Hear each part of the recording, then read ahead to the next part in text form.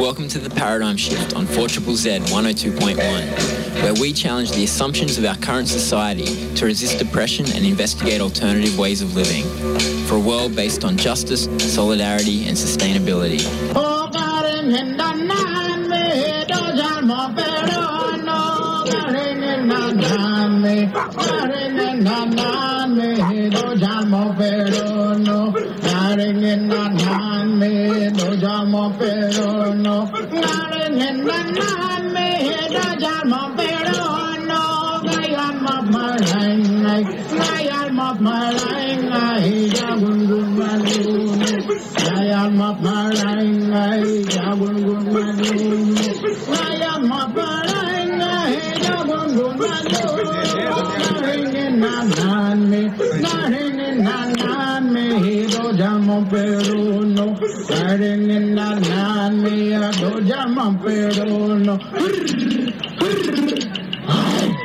Welcome to The Paradigm Shift. You're with Ian. Today's show is about the American dream. We're going to hear a lot of different perspectives on this question from people as diverse as the son of Don Chipp, the former Australian Democrats leader. He's talking about drug law reform and the effect that it had on the US presidential elections. A famous African-American essayist by the name of James Baldwin, who was very active in the 1960s and was basically driven out of the United States by the racism that occurred there in those years and in subsequent years. The former president of the United States, Barack Obama, will be hearing from him, and also the effect that US presidential elections has on the Palestinian people. We're going to also feature some local bands who have a really interesting gig on tomorrow in West End in Bunyapapa Park, just along from the corner of Vulture and Melbourne. It's called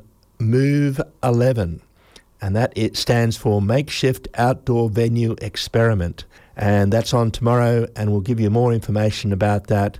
And we'll even play a couple of songs, one from Franz Dowling and another one from the songs of Tom Smith. So let's get into it. The US presidency is first. Trump's refusal to transfer power to President-elect Joe Biden has caused a lot of speculation and comment about the office of President of the United States and of democracy itself. The last 6 presidents who are still alive have come from different political outlooks and different backgrounds. Only Trump has refused to acknowledge defeat after his first term. To fail to be re-elected is a major setback for both Trump and the 70 million plus people that voted for him. Even George W. Bush and Bill Clinton were re-elected to a second term. For example, George W. lied to the world about Iraq having weapons of mass destruction. Bush's response to 9/11, the Iraq War, cost millions of lives and destroyed one of the most secular and richest countries in the Middle East. Iraq had nothing to do with the attacks on the World Trade Center. Despite this, George W. won the popular vote and 283 electoral college votes to serve a second term as president, something his father, George Bush Sr., was unable to do. Wars win votes, at least in the United States. Both Democrat presidents, Clinton and Obama, won re-election by increasing US power abroad while people in the United States became poorer. George W. Bush was in his second term when Hurricane Katrina destroyed New Orleans and its residents remained without water, food and shelter. Meanwhile, Bush prosecuted the war on Iraq and did not send sufficient supplies and troops during the emergency in the Mississippi. The relief effort called FEMA was a failure. As for handing over power, both first-term failures, Jimmy Carter and Bush Sr., gracefully gave way to their successors. Despite Trump's refusal, Biden and Harris will take power in 2021. Biden has already announced policies which are likely to fail the Palestinian people. President Biden is an unwavering supporter of the apartheid state of Israel. Trump, for his part, cut off aid to the Palestinian Authority and declared Jerusalem to be the capital of Israel. He also withdrew funding from the United Nations agency that millions of Palestinian refugees depend upon for education, food, and their livelihoods. Biden is a staunch opponent of the Palestinian civil society's calls for boycotts, divestments, and sanctions against Israel. So as the person who occupies the office of president changes, there is little change for the Palestinians and many other people around the world suffering as a result of US foreign policy. So just how did Biden win the presidential race against Trump? Firstly, he beat Bernie Sanders in the primaries to become the Democratic Party nominee. Perhaps if Sleepy Joe was up against a smarter demagogue than Trump, he would have lost. But he didn't. Here is Greg Chipp, the president of Drug Law Reform, being interviewed by John Jiggins about how the prohibition of cannabis is beginning to crumble in the US. John Jiggins asks, did drug law reform win the US presidential elections? As a way of background, Greg Chipp is the son of Don Chipp, who claimed that his political party, the Democrats, would keep the bastards honest. Don Chipp was Minister for the Navy in 1967 in the Holt government when Australia was sending more troops to Vietnam, a war we should never have been involved in. In 1977, when Don Chipp founded the Australian Democrats, he claimed that he was against the war.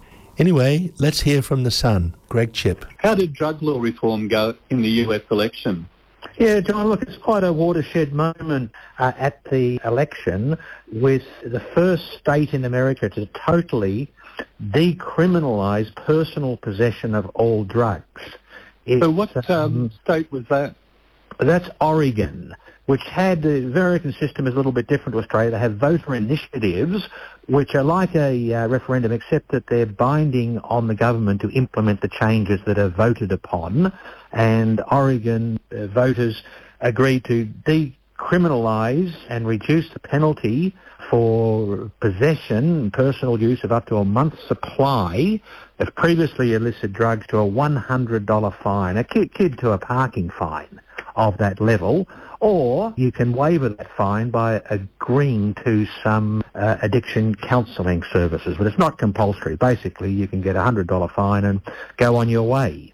It's groundbreaking. It's what we've been fighting for as a charity. Drug Policy Australia wants to take the criminal penalties out of drug use and make it a health issue if that's appropriate. And Oregon also did something with psilocybin. Look, absolutely amazing. Again, there was an independent initiative there to regulate psilocybin for counselling and psychological services. How did the various attempts to legalise cannabis go? I think there were a number of states trying to legalise cannabis. Yeah, look, that was again a very big change in the states of this election, which is why I say that drugs really won the US election.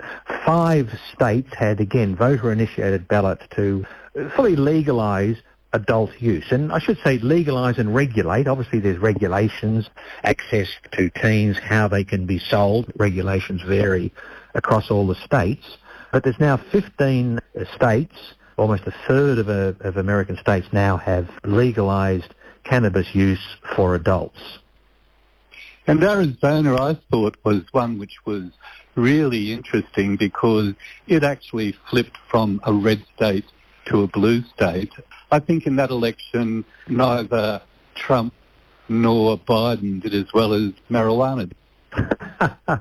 So true, John. There seems to be agreement on more or less a bipartisan basis to legalise and regulate cannabis. It started in Colorado in 2013, which was the first state to legalise cannabis. And since then it's rolled on to 15 states. And there's various arguments to support it. Some of them, let's say, on the conservative side of politics, quite keen on the tax revenue generated. On the left of the field, it could perhaps be more of a human rights issue. But across the board, America is changing. It's undoing its unrelenting war on drug users, which is a good thing for Australia. It's going to take a little bit of a while for these effects to permeate through to Australia, where we're still enforcing the prohibition. But I think it's inevitable that changes will happen in the next 5 to 10 years in Australia. How did New Zealand go? The New Zealand referendum was interesting. There was great optimism going back maybe 3 months with that there would be a positive result in the referendum to legalise cannabis. Unlike the American voter initiatives, this was an indicative referendum. It wasn't binding upon the government, and it was a very, very close finish, with the no's winning by about 51% versus 48% of people that supported legalised cannabis. But it was a very interesting campaign because a lot of the conservative forces spent a lot of money in the media and even with advertising, putting the no case, the old misnomers of how dangerous cannabis is and causes mental illness and other things, which did sway the electorate. And then, to my understanding, it's anecdotal evidence, but there was a lot of American money. Some of these American anti-drug groups did support the initiative, their organisations in New Zealand, and ended up with a losing vote, which is very disappointing. But because the vote is so close, almost 50-50, it is still possible that the new government could still implement some form of cannabis legalisation in this parliament. Ahern herself has confessed to having used cannabis. So although the result was negative, I'm still quite positive that cannabis reform will happen in New Zealand eventually. So really neither Biden nor Trump should be president. It should be drugs, and in particular cannabis. Certainly cannabis could be king of America. And look, it's just good news that the American-led prohibition is beginning to crumble. Next time you need coffee for home, drop by the Coffee Roaster on the corner of Montague Road and Anthony Street, West End to roast your own coffee. Their in-house designed and manufactured Piccolo Chinook small batch coffee roaster allows you to roast coffee the way you want in only 15 minutes. With the choice of over 50 coffee origins to choose from, you can roast an award-winning single origin or create your own tasty new blend. The Coffee Roaster, sponsors of 4ZZZ. You're on the Paradigm Shift. It's a little bit after 12, and we're talking about the American dream. The US president is supposed to keep the American dream alive. Let's hear novelist James Baldwin on the question of that dream. Baldwin was a celebrated essayist. He wrote The Fire Next Time, No Name in the Street, and his unfinished manuscript, Remember This House, became a documentary film, Academy Award nominated, a film called I Am Not Your Negro. Here is James Baldwin speaking at a debate at the Oxford University Union, addressing the question, is the American dream at the expense of African American people? I find myself, not for the first time, the position of a kind of Jeremiah. The inequality suffered by the American Negro population of the United States has hindered the American dream. The other, deeper element of a certain awkwardness I feel has to do with one's point of view. I have to put it that way. One's sense, one's system of reality. Is the American dream at the expense of the American Negro? Is a question hideously loaded, and that one's response to that question, or one's reaction to that question, has to depend on an effect on where you find yourself in the world, what your sense of reality is, what your system of reality is. That is, it depends on assumptions which we hold so deeply as to be scarcely aware of them. A white South African, or a Mississippi sharecropper, or a Mississippi sheriff, or a Frenchman driven out of Algeria, all have, at bottom, a system of reality which compels them to, for example, in the case of the French exile from Algeria, to defend French reasons for having ruled Algeria. The Mississippi or the Alabama sheriff, who really does believe when he's facing a Negro boy or girl, that this woman, this man, this child, must be insane to attack the system to which he owes his entire identity. And on the other hand, I have to speak as one of the people who've been most attacked by what we must now here call the Western or the European system of reality comes from Europe. That's how it got to America. Beneath then, whatever one's reaction to this proposition is, has to be the question of whether or not civilizations can be considered as such equal, or whether one civilization has the right to overtake and subjugate and in fact to destroy another. Now what happens when that happens? Leaving aside all the physical facts which one can quote, leaving aside rape or murder, leaving aside the bloody catalog of oppression, which we are in one way too familiar with already, what this does to the subjugated, the most private, the most serious thing this does to the subjugated, is to destroy his sense of reality. It destroys, for example, his father's authority over him. His father can no longer tell him anything because the past has disappeared, and his father has no power in the world.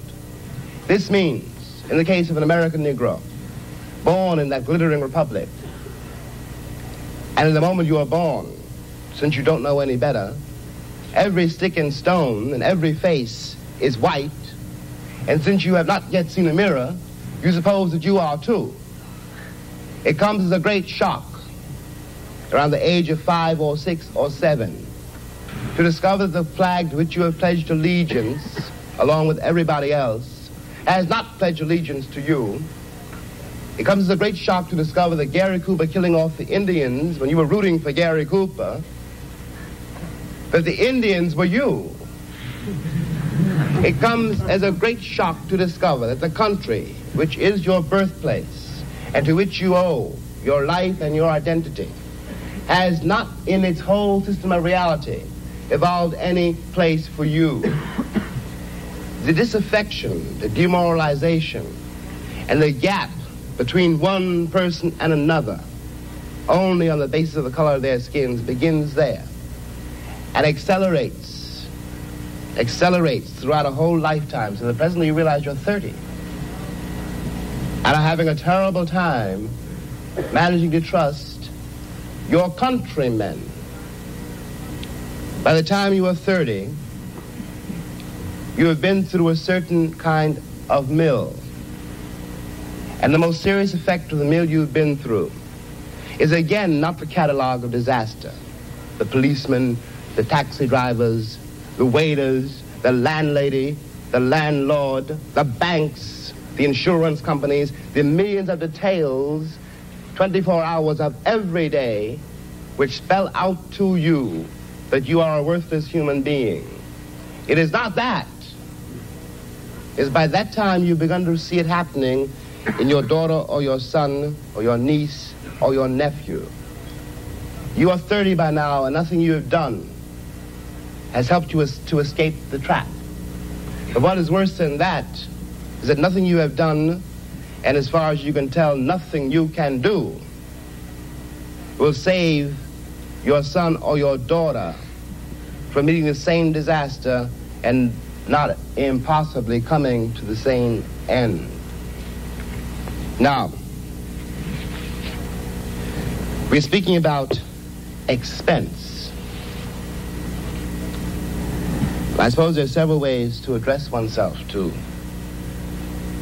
some attempt to define what that word means here. Let me put it this way, that from a very literal point of view, the harbors and the ports and the railroads of the country, the economy, especially of the southern states, could not conceivably be what it has become if they had not had, and do not still have indeed, and for so long, so many generations, cheap labor. I am stating very seriously, and this is not an overstatement, that I picked the cotton and I carried it to market and I built the railroads under someone else's whip for nothing. For nothing. The Southern oligarchy, which has until today so much power in Washington, and therefore some power in the world, was created by my labor and my sweat, and the violation of my women and the murder of my children. This, in the land of the free and the home of the brave. And no one can challenge that statement. It is a matter of historical record. In another way, this dream is at the expense of the American Negro. We're listening to James Baldwin, a famous novelist and essayist. He's debating there, is the American dream at the expense of the African-American people? And he's debating a famous right-winger by the name of William F. Buckley Jr. Let's go to a song now called The Lord is King, He Knows I'm a Queen. It's from the songs of Tom Smith, and they'll be playing tomorrow at Bunyapapa Park, and I'll give you the details after the song.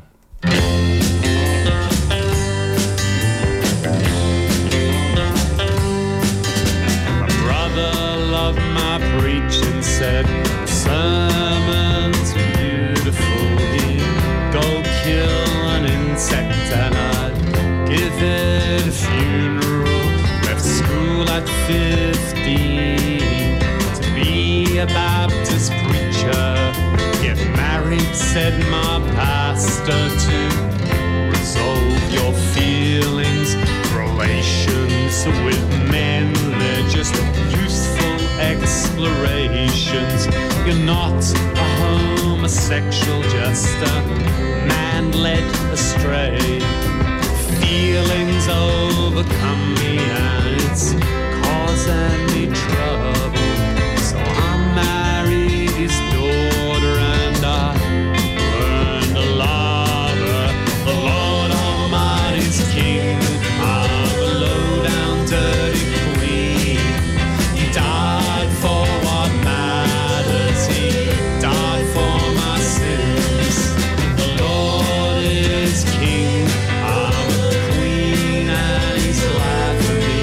He died for my sins, not my sexuality.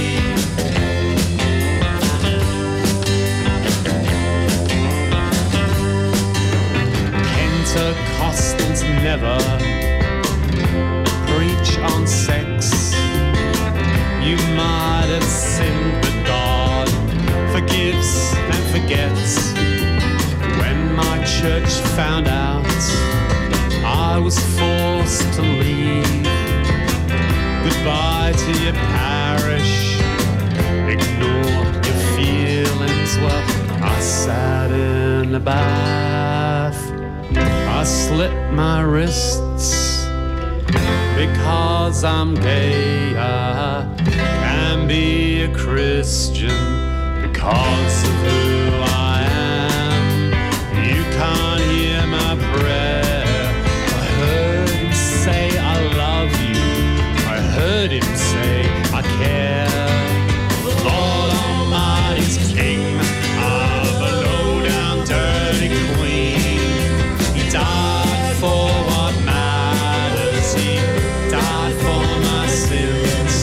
The Lord is King, I'm a queen and he's glad for me. He died for my sins, not my sexuality.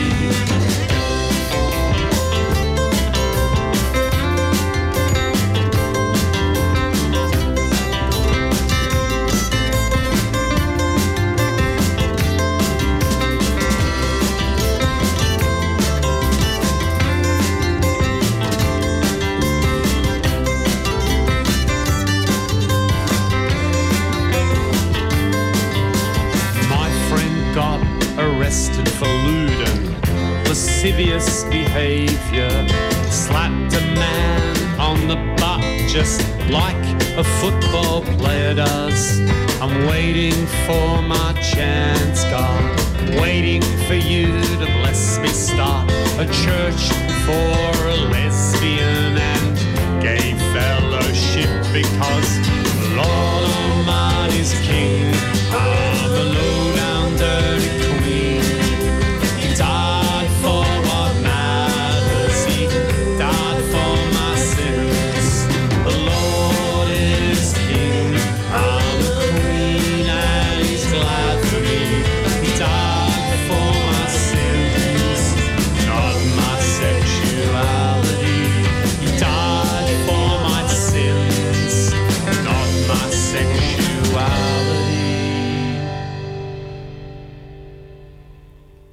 That is The Lord is King, He Knows I'm a Queen by the Songs of Tom Smith, and they're playing tomorrow at Move 11, which is makeshift outdoor venue Experiment, which is in Bunyapapa Park in West End, in the heart of West End, just near the corner of Vulture and Melbourne Street.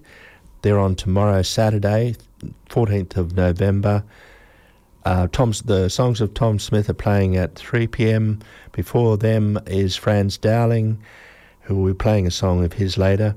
And at 4 p.m. is Cal Crilly. So that's a really good venue for people to go along to, and after you've been to the markets, maybe rock along to there and check them out. Now we're listening to James Baldwin, the American novelist, talking about the American dream, and just remember that in this part of the speech, it goes for about another 10 minutes.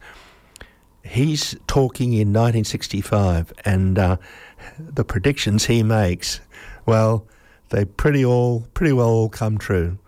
You're on the Paradigm Shift. It's 25 past 12. Let's go to James Baldwin. In the Deep South, you are dealing with a sheriff or landlord or landlady or the girl at the Western Union desk. And she doesn't know quite who she's dealing with, by which I mean that if you're not part of the town, and if you are a northern nigger, it shows in millions of ways. So she simply knows that it's an unknown quantity, and she wants to have nothing to do with it. So she won't talk to you. You have to wait for a while to get your telegram. Okay, we all know this. We've been through it. And by the time you get to be a man, it's very easy to deal with. But what is happening in the poor woman, the poor man's mind, is this. They've been raised to believe, and by now they helplessly believe, that no matter how terrible their lives may be, and their lives have been quite terrible, and no matter how far they fall, no matter what disaster overtakes them, they have one enormous knowledge and consolation, which is like a heavenly revelation. At least they are not black.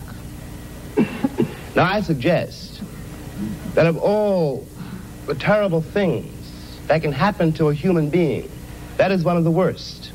I suggest that what has happened to white Southerners is in some ways, after all, much worse than what has happened to Negroes there. Because Sheriff Clark in Selma, Alabama, cannot be considered, no one can be dismissed as a total monster. I'm sure he loves his wife, his children. I'm sure that, he likes to get drunk. He's, after all, one's got to assume, and he is visibly a man like me. But he doesn't know what drives him to use the club, to menace with the gun, and to use the cattle prod.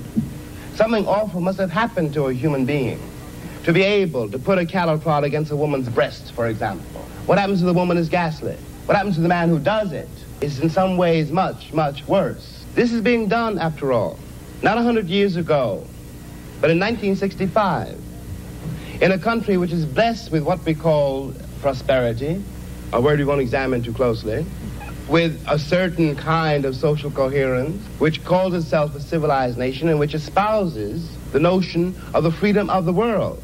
And it is perfectly true from the point of view now simply of an American Negro. Any American Negro watching this, no matter where he is, from the vantage point of Harlem, which is another terrible place, has to say to himself, in spite of what the government says we can't do anything about it. But those are white people being murdered in Mississippi work farms, being carried off to jail. Those are white children running up and down the streets. The government would find some way of doing something about it.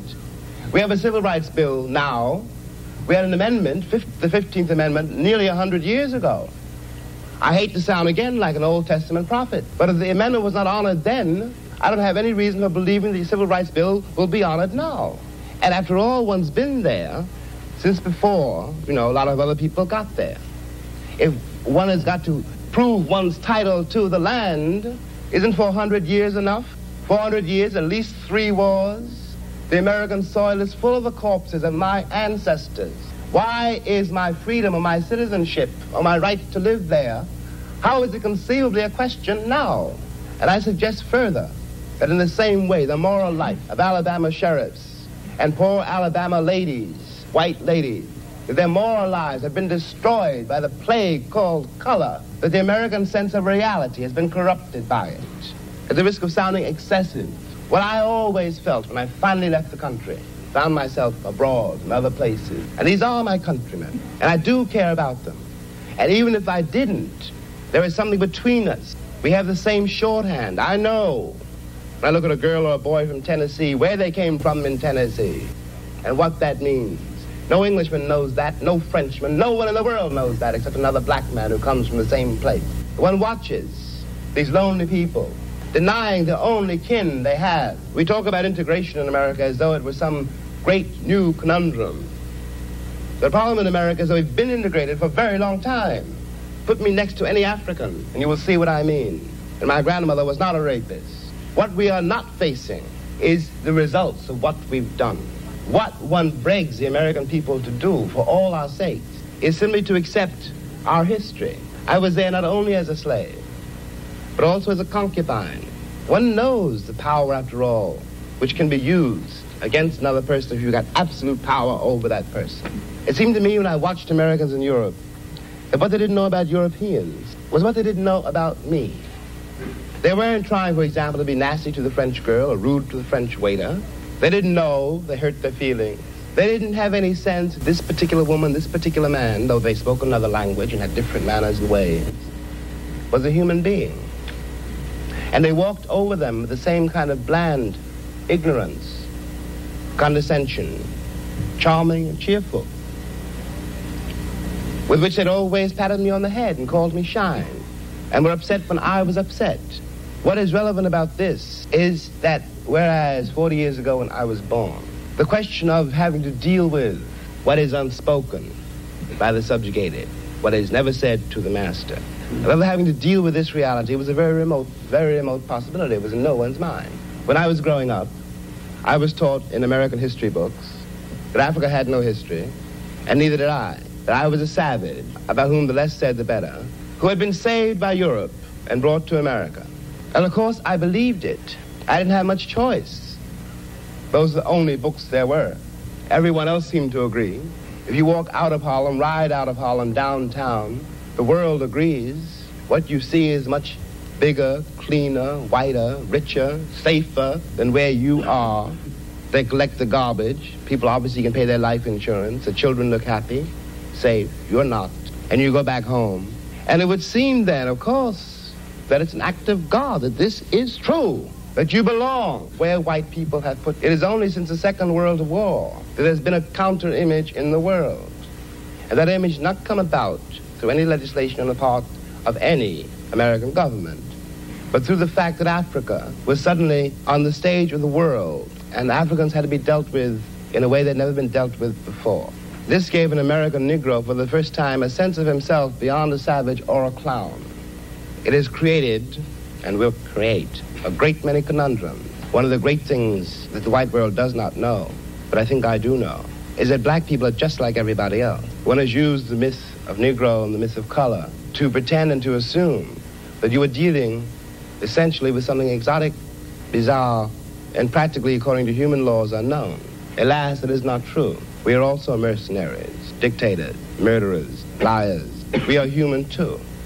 What is crucial here is that unless we can manage to establish some kind of dialogue between those people whom I pretend have paid for the American dream and those other people who have not achieved it, we will be in terrible trouble.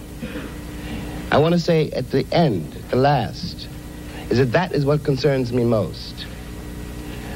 We are sitting in this room and we are all, at least we like to think we are, relatively civilized, and we can talk to each other at least on certain levels, so that we could walk out of here assuming that the measure of our enlightenment, or at least our politeness, has some effect on the world. It may not. I remember, for example, when the ex-Attorney General, Mr. Robert Kennedy, said that it was conceivable that in 40 years in America we might have a Negro president. And that sounded like a very emancipated statement, I suppose, to white people. They were not in Harlem when this statement was first heard, and did not hear, and possibly will never hear, the laughter and the bitterness and the scorn with which the statement was greeted. From the point of view of the man in the Harlem barbershop, Bobby Kennedy only got here yesterday. And now he's already on his way to the presidency. We've been here for 400 years, and now he tells us that maybe in 40 years, if you're good, we may let you become president. What is dangerous here is the turning away from anything any white American says. The reason for the political hesitation, and in spite of the Johnson landslide, is the one that's been betrayed by American politicians for so long. And I am a grown man, and perhaps I can be reasoned with. I certainly hope I can be. But I don't know, and neither does Martin Luther King, none of us know how to deal with those other people whom the white world has so long ignored, who don't believe anything the white world says and don't entirely believe anything I or Martin say. And one can't blame them. You watch what has happened to them in less than 20 years. It seems to me that the city of New York, for example, this is my last point, which has had Negroes in it for a very long time. If the city of New York were able, as it has indeed been able, in the last 15 years to reconstruct itself, tear down buildings and raise great new ones, downtown and for money, and has done nothing whatever except build housing projects in the ghetto for the Negroes. And of course the Negroes hate it. Presently the property does indeed deteriorate because the children cannot bear it. They want to get out of the ghetto. If the American pretensions were based on more solid, a more honest assessment of life and of themselves, it would not mean for Negroes, when someone says urban renewal, that Negroes simply are going to be thrown out into the streets, which is what it does mean now. This is not an act of God. We're dealing with a society made and ruled by men. If the American Negro had not been present in America, I am convinced that the history of the American labor movement would be much more edifying than it is. It is a terrible thing for an entire people to surrender to the notion that 1/9 of its population is beneath them. And until that moment, until the moment comes when we, the American people, are able to accept the fact that I have to accept, for example, that my ancestors are both white and black, that on that continent we are trying to forge a new identity for which we need each other, and that I am not a ward of America. I am not an object of missionary charity. I am one of the people who built the country. Until this moment, there is scarcely any hope for the American dream, because the people who are denied participation in it, by their very presence, will wreck it. You're on The Paradigm Shift. That was James Baldwin speaking at the Oxford University Union about the American Dream in 1965. Wind forward 50 years, and we have President Barack Obama in one of his very last media interviews. He is asked by a student reporter, Patrick Forrest, as to whether the US elections are rigged. Now, we know that Trump seems to think that they were rigged.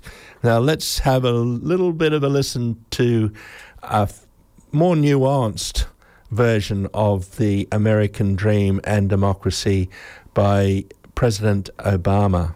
Earlier today, one thing we talked about was civic engagement, and a line you used in the State of the Union address of "Don't give in to the cynicism of the day." Right. Poll released by Reuters yesterday showed that nearly half of Americans feel that the elections are rigged in some way. Yeah. Is there any goal or plan for the administration to help revitalize the faith in democracy that is seeming to be lacking? Well, you know what? This is something that I've tried to do ever since I got into public office. As you know, I came into this work as a community organizer and strongly believe that our democracy only works when people participate. You know, there are a lot of forces that feed cynicism.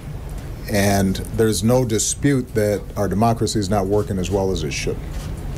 I can tell you some of the reasons for that. One of it is that we have set up a system for electing state legislatures and members of Congress that involve the drawing of district lines that are gerrymandered. For those of you who are unfamiliar with the phrase, it basically means that those who are already in power draw the maps in such a way where they can be assured that these are either going to be Democratic seats or Republican seats. And what that's done is it's made very few seats competitive. So, for example, in the last election in 2012, Democrats actually cast substantially more votes in congressional elections, but ended up with substantially fewer seats.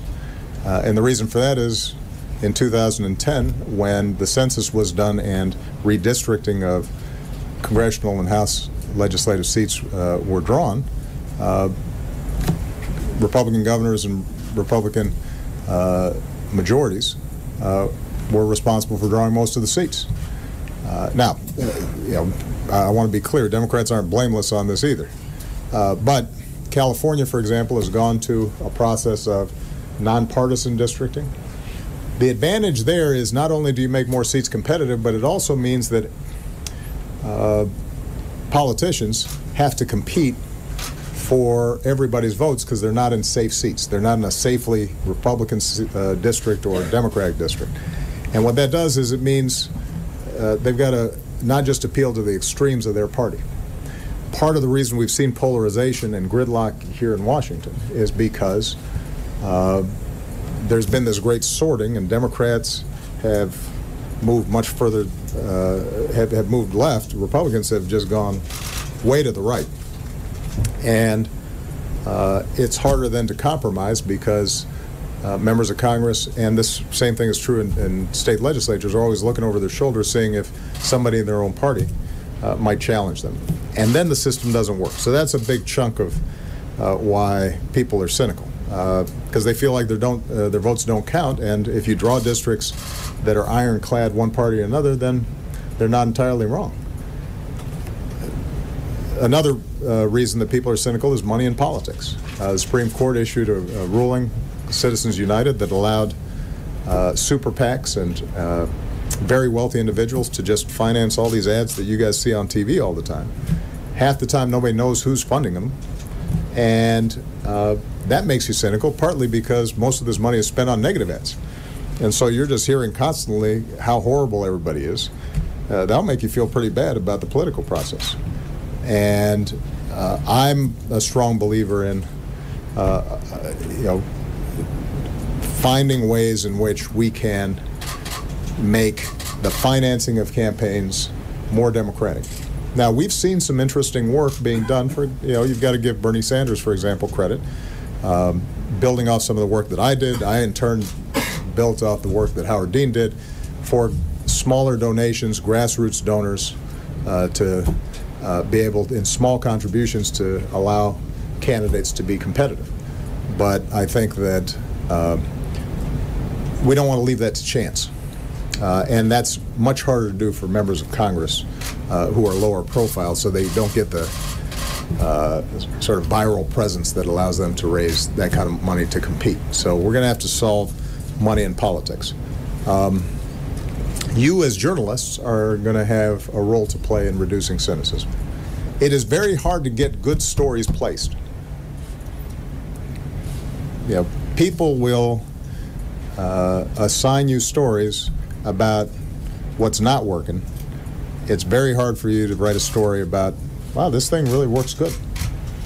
And just to take the federal government as an example, every day I've got 2 million people who work for the federal government, whether in our military, our law enforcement, our environmental protection, helping veterans, et cetera, and they are doing great work. And you rely on it in all kinds of ways, including when you check the weather, because you can thank the National Weather Service for putting satellites up so your smartphones tell you whether to bring an umbrella or not. But we just take that for granted. And if out of those 2 million employees, one person screws up somewhere, which every day you can count on somebody out of 2 million people probably doing something they shouldn't be doing, that's what's going to get reported on. Now, that helps keep government on its toes and accountable, but one of the things we have to think about is how do we tell a story about the things we do together that actually work, so that people don't feel so cynical overall. But look, here's the bottom line, is that let's take the political process. As cynical as everybody is, and everybody's always trying to come up with these radical new plans to try to fix our democracy, and we need to do this and we need to do that. The truth is that part of the reason why our government doesn't work as well is because in a good presidential year, slightly more than half the people vote who are eligible, and the other half don't. And during an off-year election, when the president's not at the top of the ticket and people aren't getting as much attention, 40% of the people vote.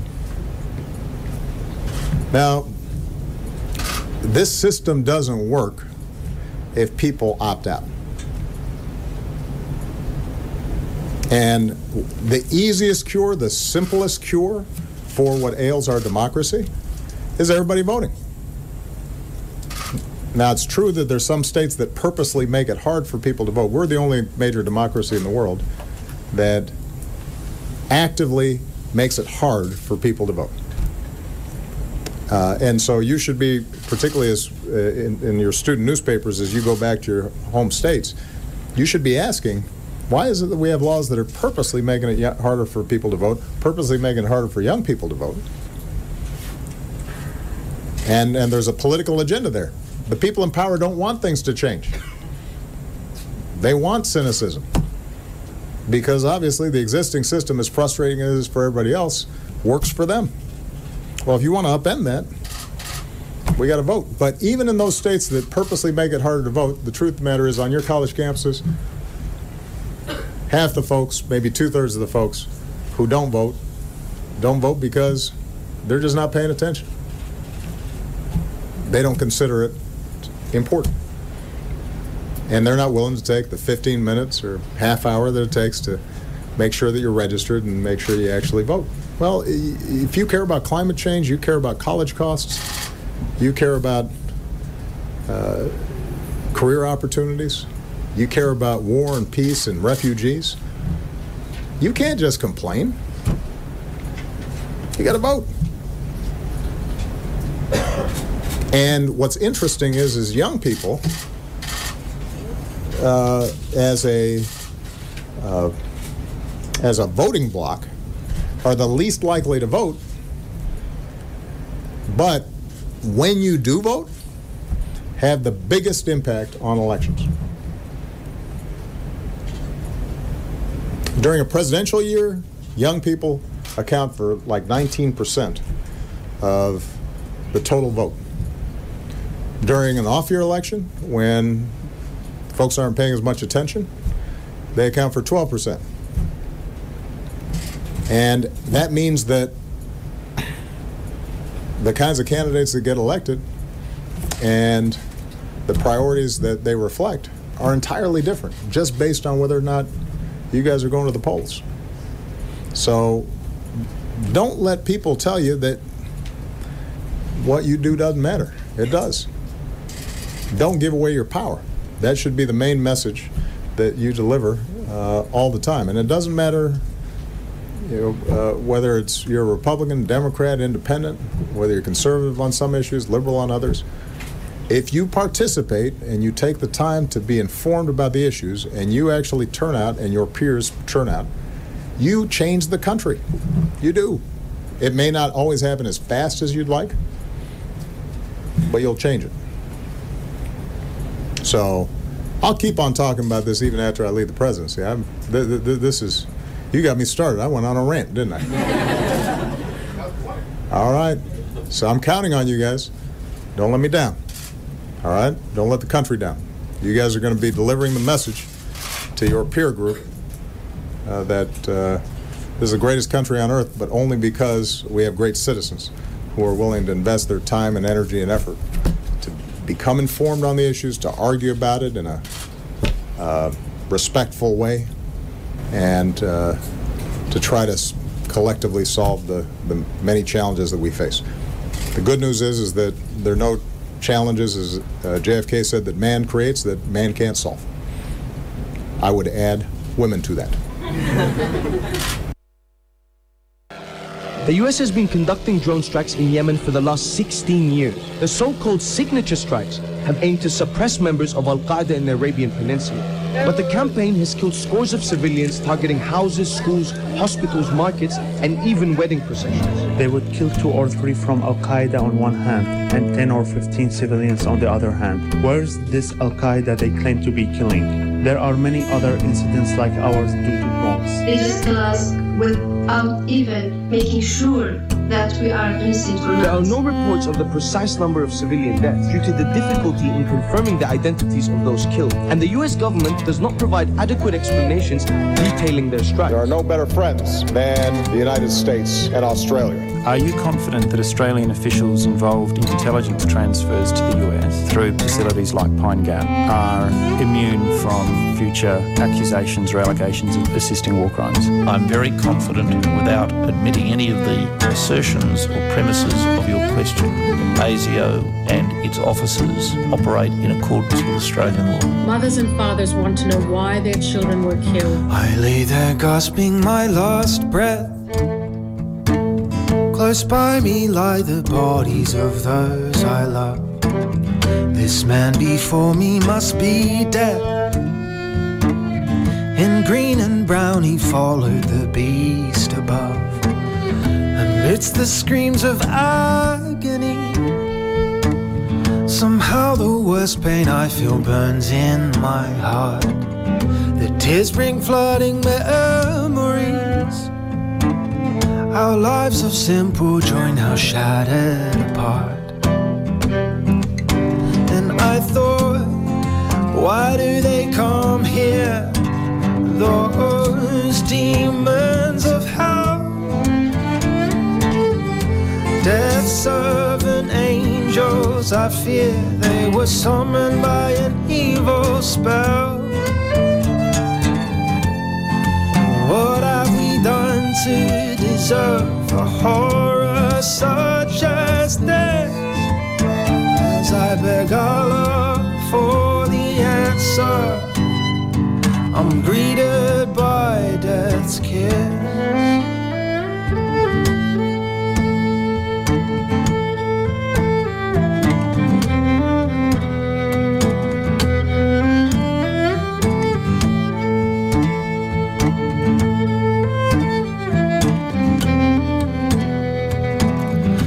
Sat there staring at the screen. Her last task of the day was plaguing her thoughts. A secret base in Alice Springs, so far away her job still made her distraught. Yet she thought upon who were we really still, those demons of hell. Suspected terrorists, their guilt is clear, but God, can we truly tell? All this power we possess, deep down inside I condemn. But I have family back home in the US, so I'll say I'm protecting them.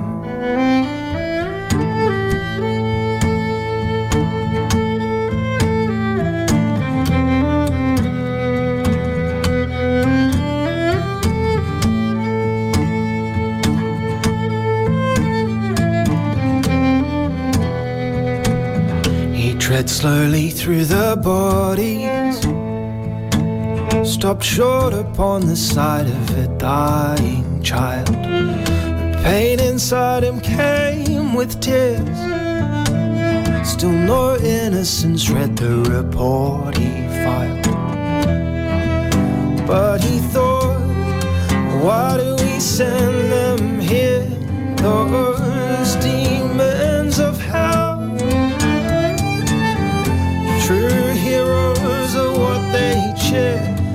I used to believe it as well.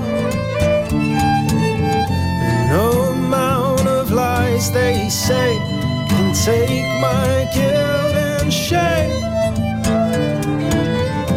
No God to whom I pray would justify this pain.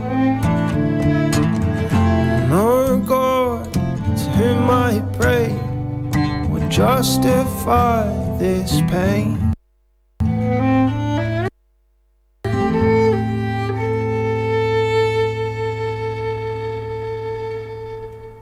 That was the Peace Pilgrims, featuring on vocals there France Dowling with drones, and a very important message there, especially given what Obama had said.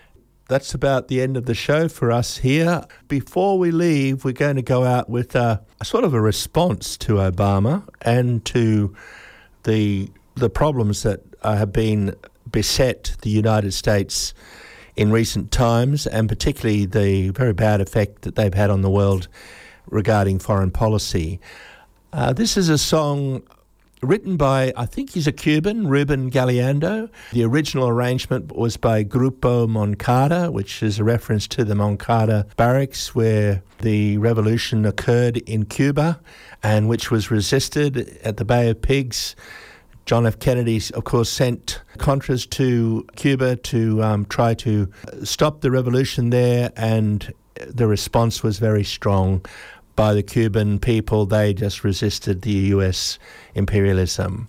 So the last song is called Strike the Beast Hard. It is sung by Sumunk, a local musician, and Sergio Aldonate, and it's in Spanish, so I'm just going to translate the first few words. Strike the beast hard, because if you don't, it will leave you hunger. Strike it because they'll kill you, and they'll cover you with earth. Sing your 1,000 songs, and set out walking with your wounds, and together we'll go to the forest to sing and then to live. See ya. Pégale duro, fiero, porque así no te deja el hambre. Pégale porque te mata y te echan la tierra encima. Canta tus 1000 canciones y echa a andar con tus heridas, y juntos iremos al monte a cantar luego a la vida. Cuando el sol quemaba la tierra, nació un niño en la montaña, en una cuna de piel, una que lo envenenaba. Abrió sus ojos al mundo y no vio más que miseria. Tocó al infierno más crudo, donde el fuego lo atacaba. Crecía entre las espinas, donde el humo fue metralla. Los finales de los Andes, cobijocho guerrilleros, ha encontrado un camino, el camino que él anheló. Lo quiso desde chiquito, nunca se dejó de ser.